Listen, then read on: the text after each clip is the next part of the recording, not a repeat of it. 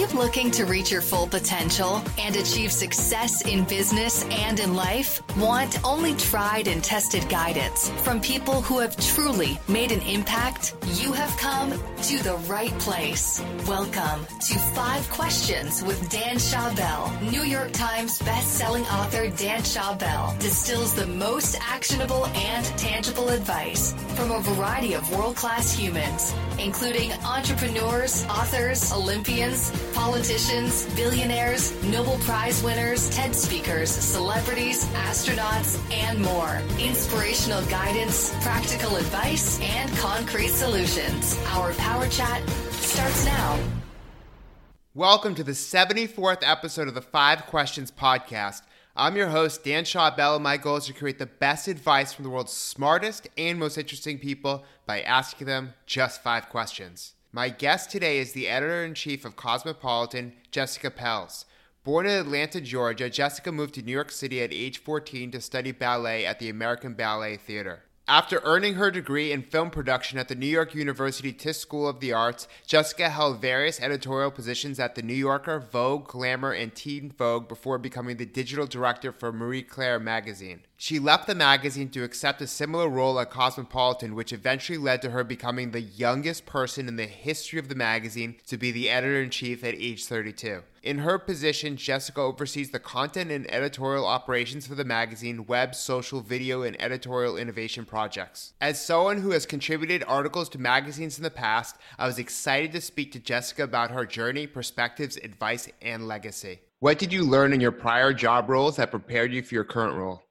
I think the biggest thing that I learned in previous roles that has powered me forward at every phase is really to lean on my passion. You know, so many skills can be taught and learned, and I've found over the years that real passion, real enthusiasm, and real investment in the work is something that's maybe more rare. And I have it in spades, and so I use that to keep me fueled and to keep me exploring, to keep me innovating, to keep me from resting on my laurels. And I think that has been a through line in my career. As a fellow millennial leader, I encountered a lot of ageism in my early 20s as I was trying to grow my career. What obstacles have you had to overcome to be the youngest person to ever hold your prestigious position?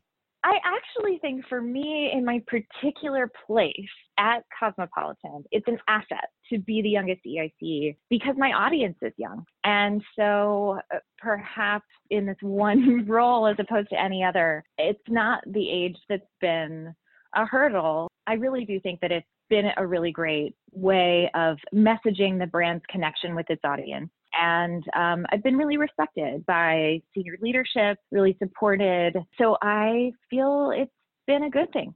You speak a lot about the importance of mentorship, which is a topic that is often talked about but misunderstood. Can you describe your ideal mentor relationship? Yes. So I'm lucky enough to be in this relationship right now.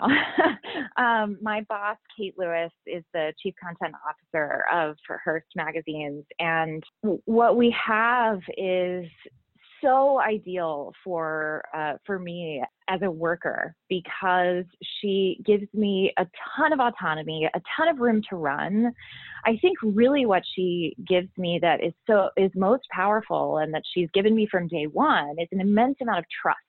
She's really trusted that I had the right sensibility, that I had, a good gut check, that I knew where to take things. And she's an amazing sounding board when I do have questions. And she always surprises me by saying something that I couldn't have anticipated that she would say, but it's spot on. And so I think the fact that she really gives me room to grow on my own, but then grows me actively when I come to her is what's so special. And also she's just a lovely human being who's very warm. And as I mentioned earlier, she brings her passion to work too. She's deeply passionate about what she does, and that's infectious. It's helped me focus on my own and nurture that in my own team.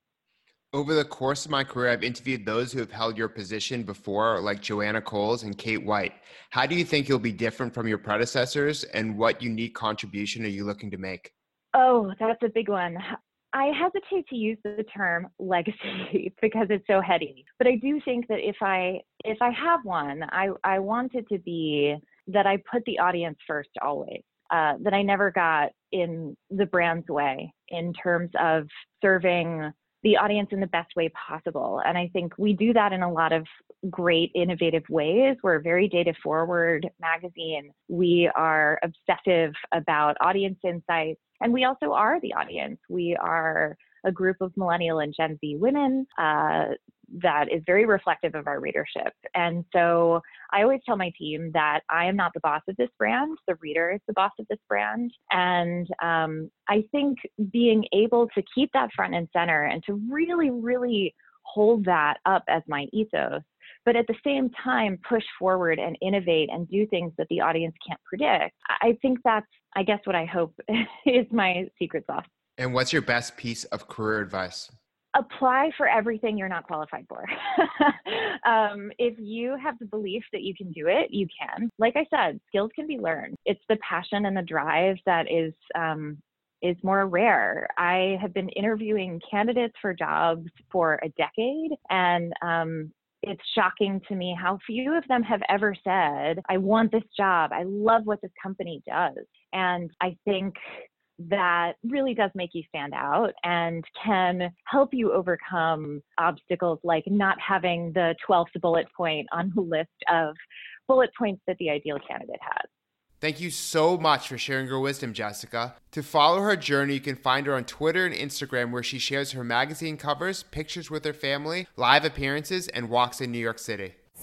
We hope you enjoyed today's show and the amazing advice our guest provided. Remember that you can only benefit from advice if you act on it. Before you do, we would appreciate your feedback in the form of a review.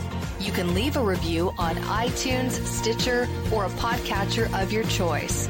Your feedback would be very much appreciated. Head over to danshawbell.com/review now.